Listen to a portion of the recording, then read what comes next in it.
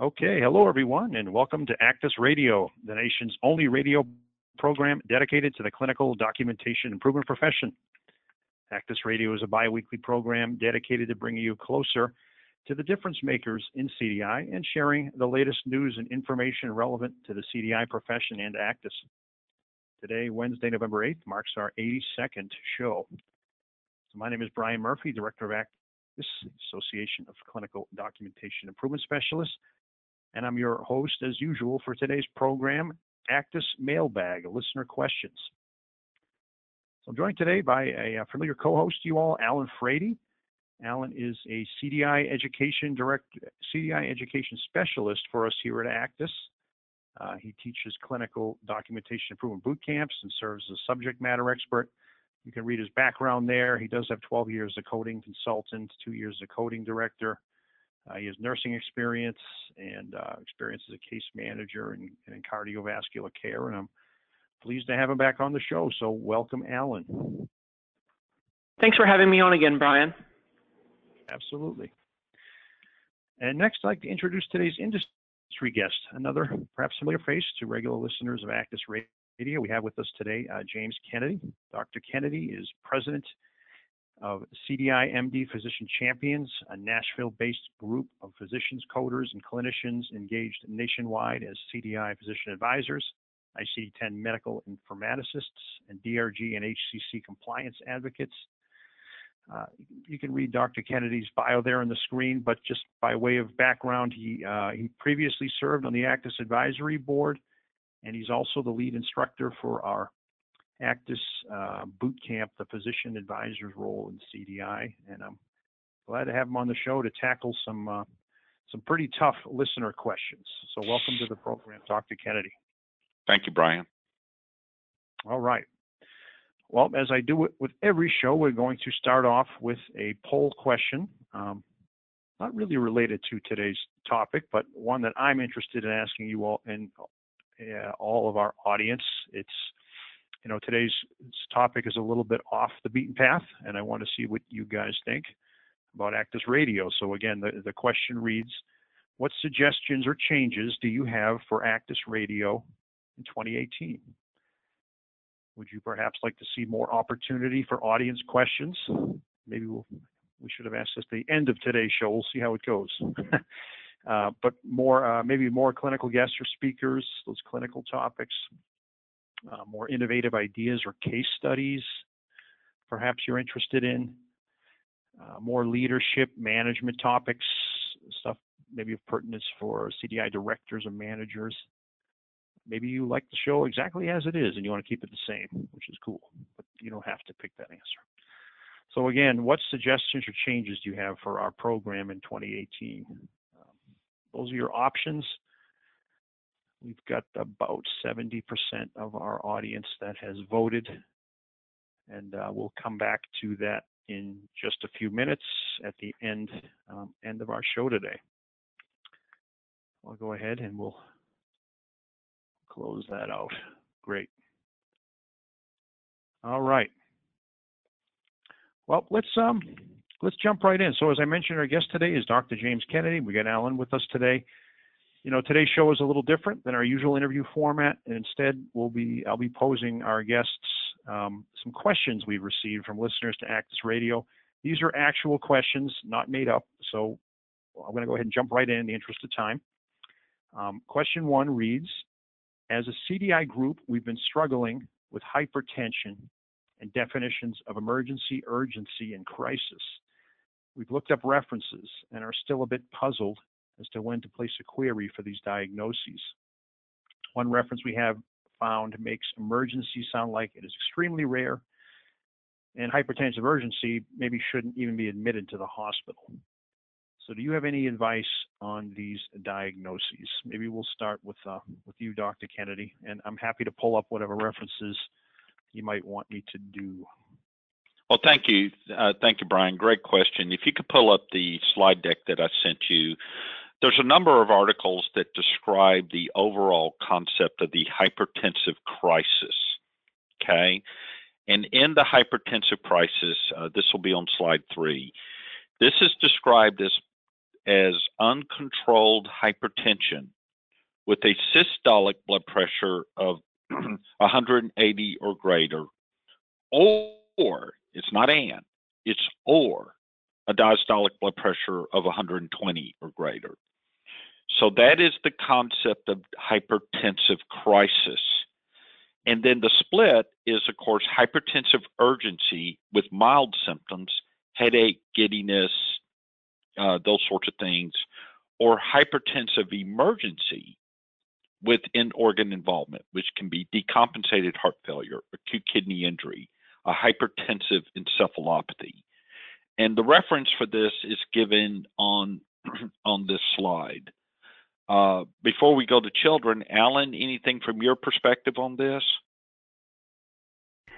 Just a call out to the coding side, the CDI side, you're probably going to elaborate on this, but basically we were trying to make a square peg fit into a round hole, because the hypertensive crisis and emergency are the higher levels, whereas the urgency is not considered anything. And the way it is laid out in coding is a complete mismatch to how the terms are expressed clinically. We even went so far as to try to come up with our own criteria for when you might try to report crisis versus emergency, and it just doesn't fit with the clinical definitions.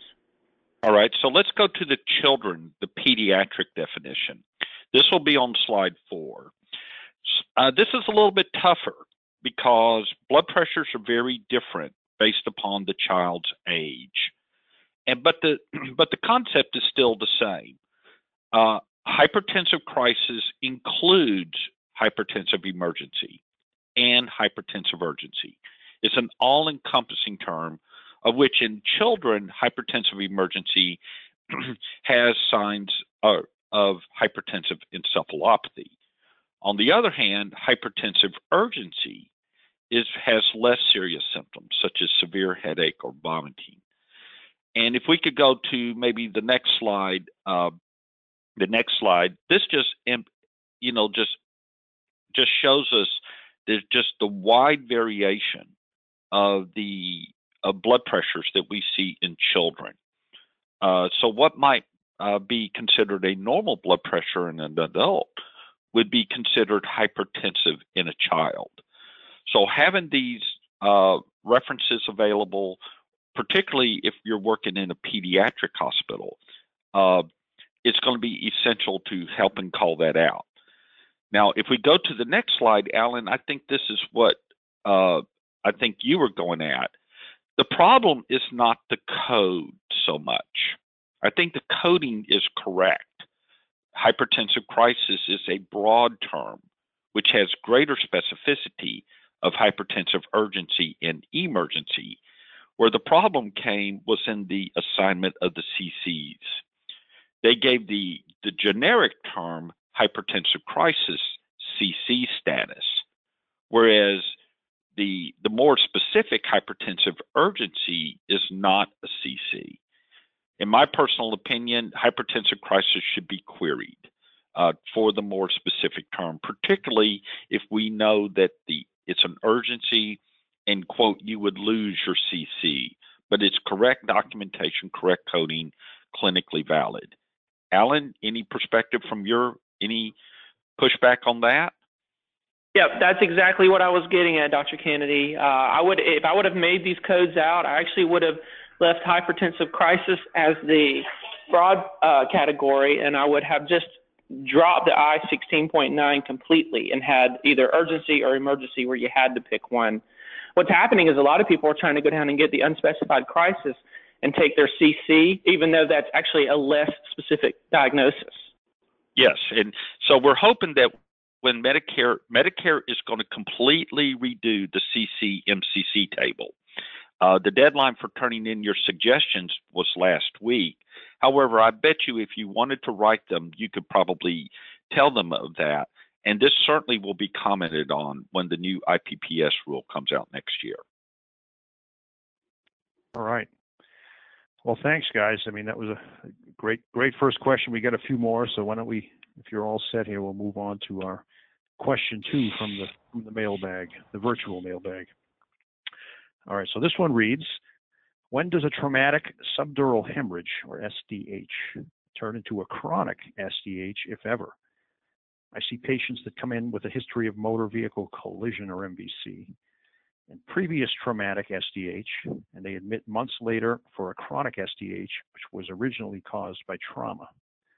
Does this go to the chronic SDH, which goes to non-traumatic, or to the traumatic SDH? So a bit of a coding question here. And Dr. Kennedy, you want to start again with this one about maybe some of the Yeah, coding this is kind of tough. I'm not aware of any literature that classifies acute, subacute, or chronic. I think that's going to be in the eyes of the beholder. An acute probably would be less than a week. Subacute, greater than a week and less than a month. If it lasts over a month, then it falls into being chronic. But that's certainly in the eyes of the beholder, and certainly in the clinical context. Alan, have you run into anything different on that? I have not, and I can't find a way to properly report both traumatic and chronic at the same time. So I think that what we're going to have to do is, let's go to the next slide.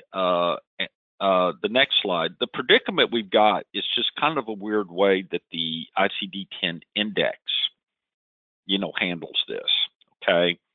Because they have subdural hematoma, which is listed, but then they also have subdural hemorrhage, that's listed.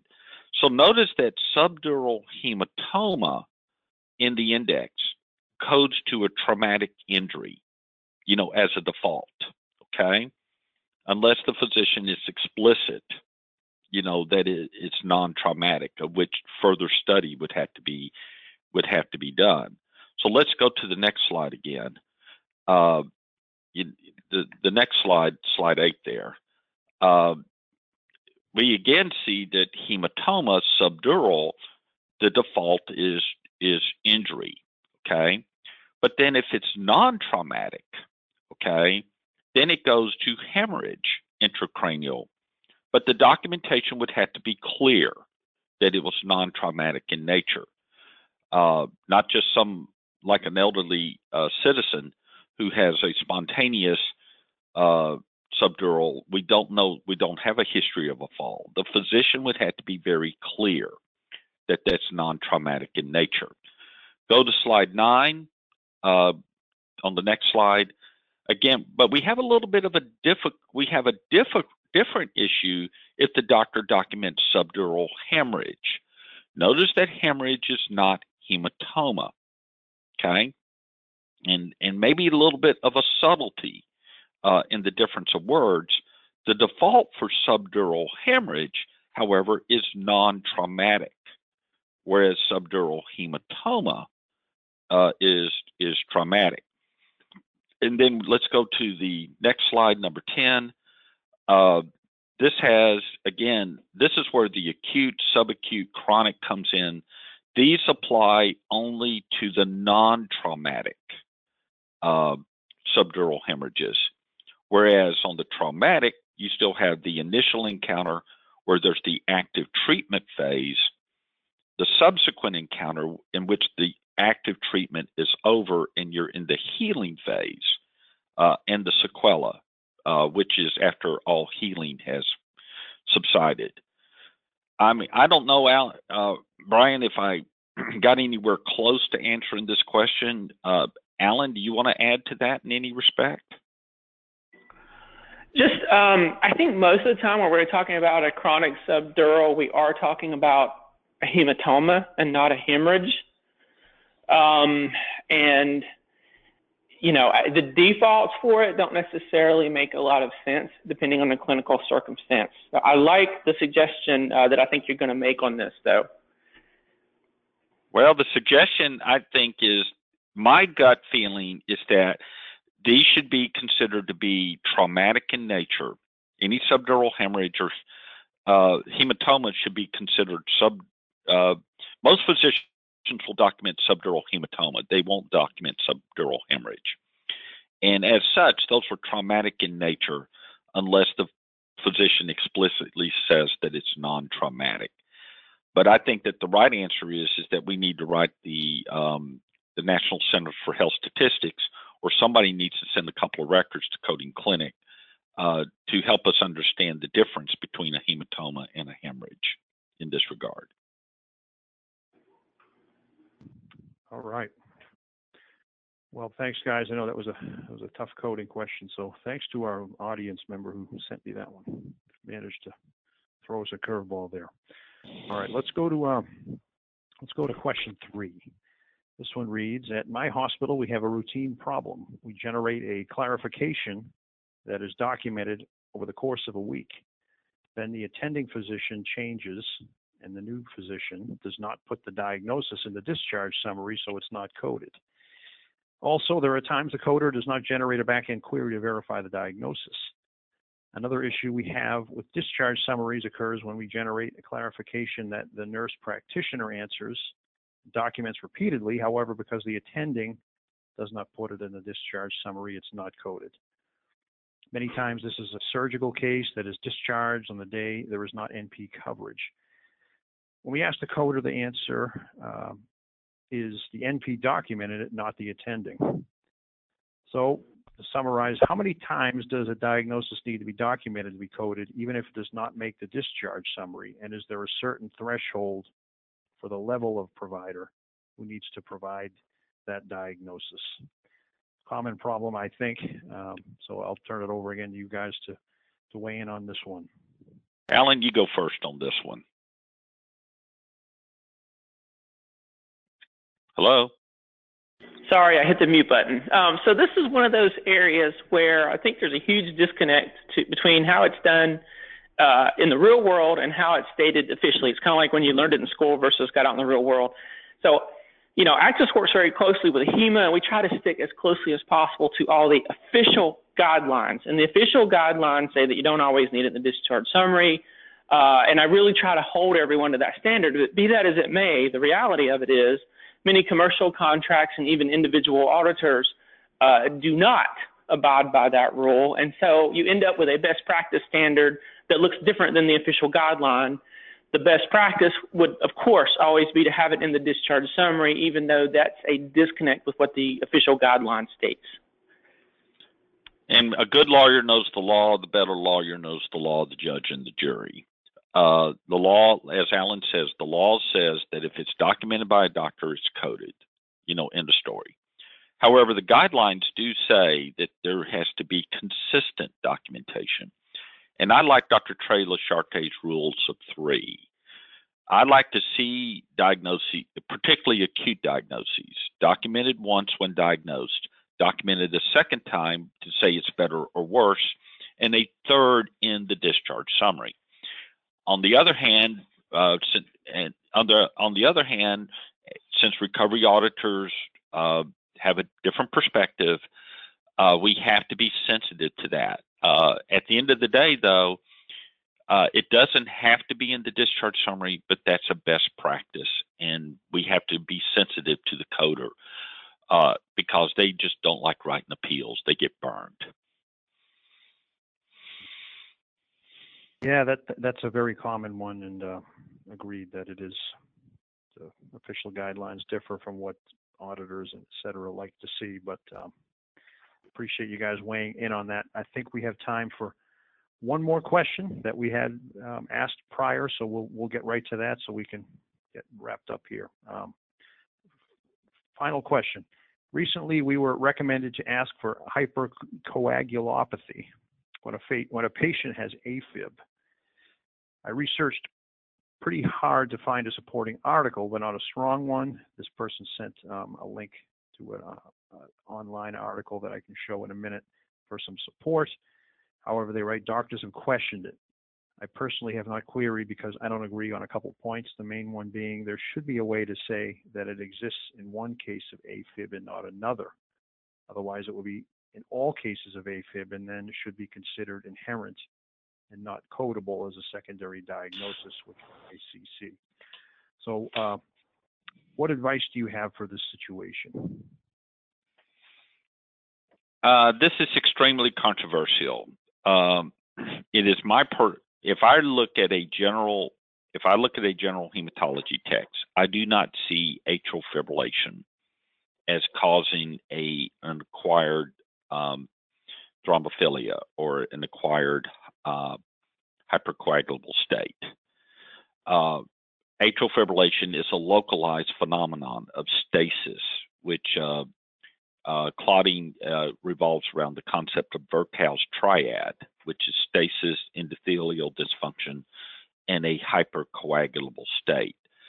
I'm not aware of atrial fibrillation leading to clots in other parts of the body, like the leg or the lung and those sorts of things. But on the other hand, there are these articles out there where there is the discussion of the hypercoagulable state that does occur in the setting of atrial fibrillation. But I would also say that if I cut my hand, with a knife, I'm going to have clotting, where the bleeding's occurring. And yes, there's going to be a hypercoagulable state where the cut occurred because the platelets and the tissue factors and the Willebrand's factors are all trying to create a clot. But if the doctor documents it, again, I want to push everybody. Everybody needs to read Coding Clinic, 4th quarter, 2017, page 110, which discusses the need for clinical definitions and the query process to ensure the clinical validity of the documented diagnoses. Alan, you may have a little different spin on this. Not really. We are not, I've discussed this with some of the other educators, and we're not in a position to recommend that people just go out and start writing queries for hypercoagulability on AFib patients as a matter of increasing your practice. As Dr. Kennedy said, it's very controversial. Probably more research needs to be done. Some further clinical validation needs to be done. Now, I won't ever say never, and I won't always say that something always happens. So it could be legitimate. It's physicians documenting it. That's one thing. Whether you should place a query for it is a whole other thing. I would recommend you talk to your hematologist and get a policy in place for when you would and when you wouldn't, and tread very carefully because their research is somewhat limited, as Dr. Kennedy said. I am not promoting it. I do not think it's the right thing to do, but I know that there are people out there doing it. And I would have to say you need to speak to your legal counsel on that.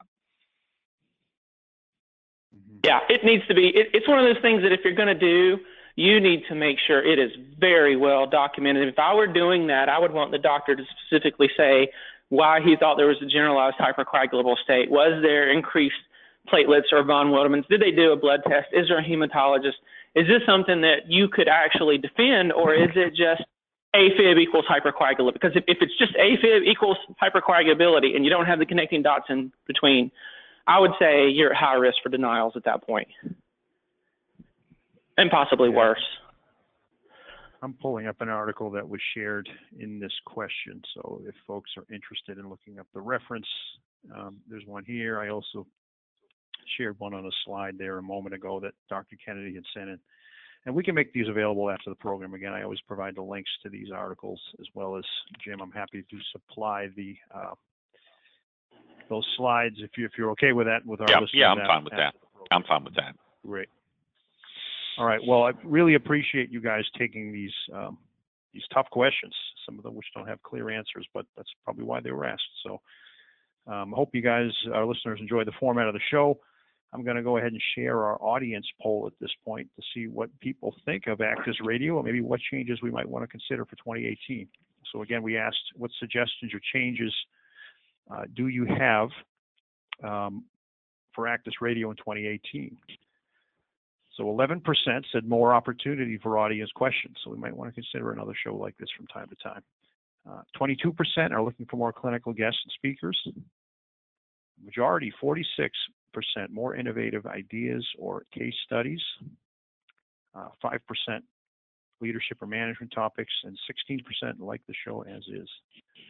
So I really appreciate this poll. Again, this was a sizable part of our audience, more than 3/4 today, and it's something for me to take into consideration. I hope you guys, maybe you can let me know after the show. You know where to reach me, bmurphy@acdis.org, whether you like this program, this mailbag format. If you have other suggestions, innovative ideas and case studies, if there is a particular hospital you think I should feature, please let me know. I want to make the show yours and make it as usable and informative as I can. And always appreciate the input.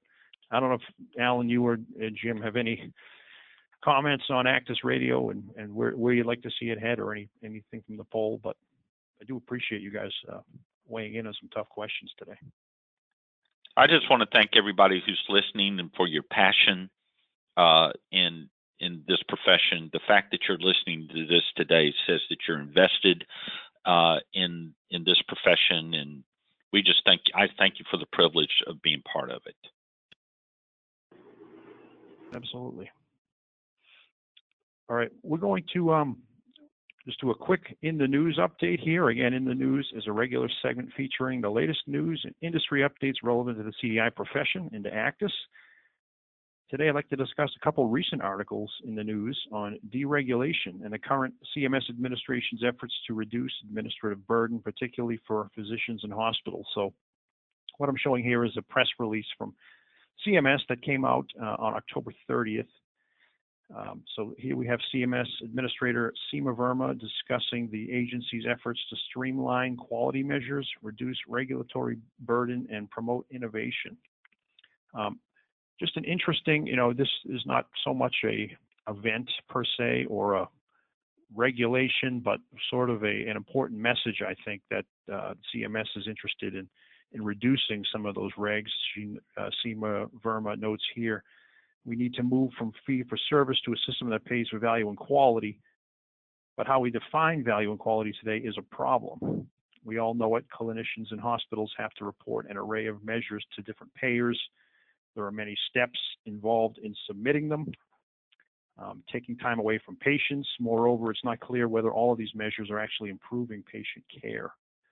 And there is a link here that I recommend you might want to check out as well. Again, I'll provide the link to the story in the show notes, but how CMS is moving the Innovation Center in a new direction. This article also announces a new approach to quality measurement called meaningful measures, which will involve only assessing those core issues that are most vital to providing high quality care. So again, some criticism of the way that some of the quality metrics you might be familiar with, whether they actually do measure quality. What's interesting too is that this was sort of echoed by the American Hospital Association. In this article I'm showing here, Making Progress on Regulatory Relief. This is an editorial by AHA President Rick Pollack. You can read that article. Basically, it again sums up that the sheer volume of regulations on the books and the scope of change required in meeting them are outstripping the hospital field's ability to absorb them. This article cites an interesting AHA report, which states that hospitals and health systems spend $39 billion a year on regulatory requirements affecting non-patient care. That's about $1,200 every time a patient's admitted to the hospital. The study found that an average-sized community hospital spends nearly $7.6 million annually to support compliance with regulations and dedicates nearly 60 staff members to regulatory compliance, more than one quarter of which are physicians and nurses. It doesn't say CDI, but I wonder whether they consider that part of this demographic. So, hey, it's interesting that CMS is announcing this. AHA is behind it. I have to think that means changes will be happening to maybe remove some of these regulations, and worth keeping an eye on. We certainly will be as well, to see how it might impact some of those familiar quality programs you're used to interacting with.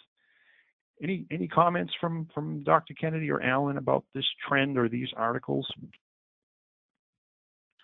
So my perspective has always been is that I think that as far as ICD-10 is concerned, the cooperating parties have made it harder than it needs to be.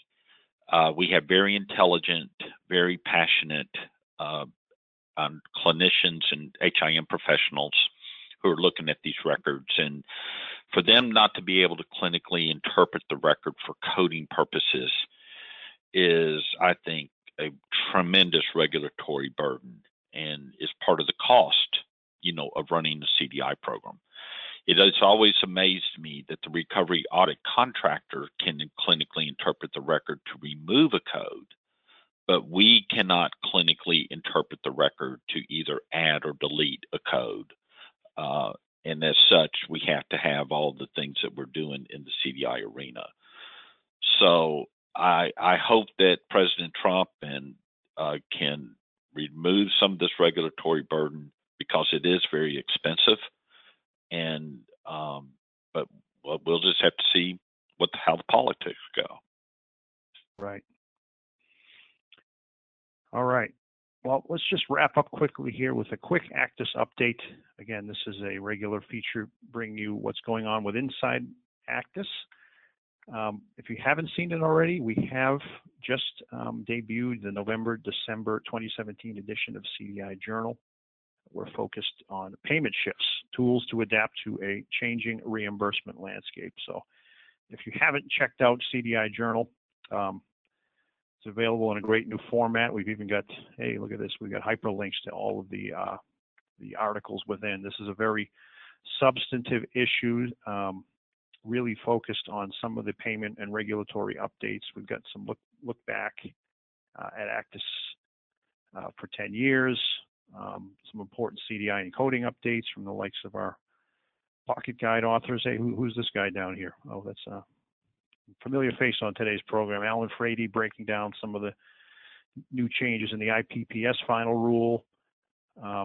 Really a very substantive issue. Quality concerns as well in some of the PPS exempt facilities. So recommend you check that out if you haven't already. Again, that is available for ACDIS members to download on the ACDIS website. All right, so with that, we're going to wrap up. That will do it for today's edition of ACDIS Radio. We'll be back, please note, in 1 week. 1 week, folks, for a special edition 2018 CDI Pocket Guide preview. We're going to be having our CDI Pocket Guide authors, Richard Pinson, Cynthia Tang, to look inside the new Pocket Guide. It won't be a commercial. They're going to be actually talking about some of the content in there and what that means, and hopefully providing you some tips as you move into the fiscal year 2018. So as always, if you have any suggestions for future guests, ideas about the format of the show, whether you like today's mailbag format, please send me an email at bmurphy@acdis.org.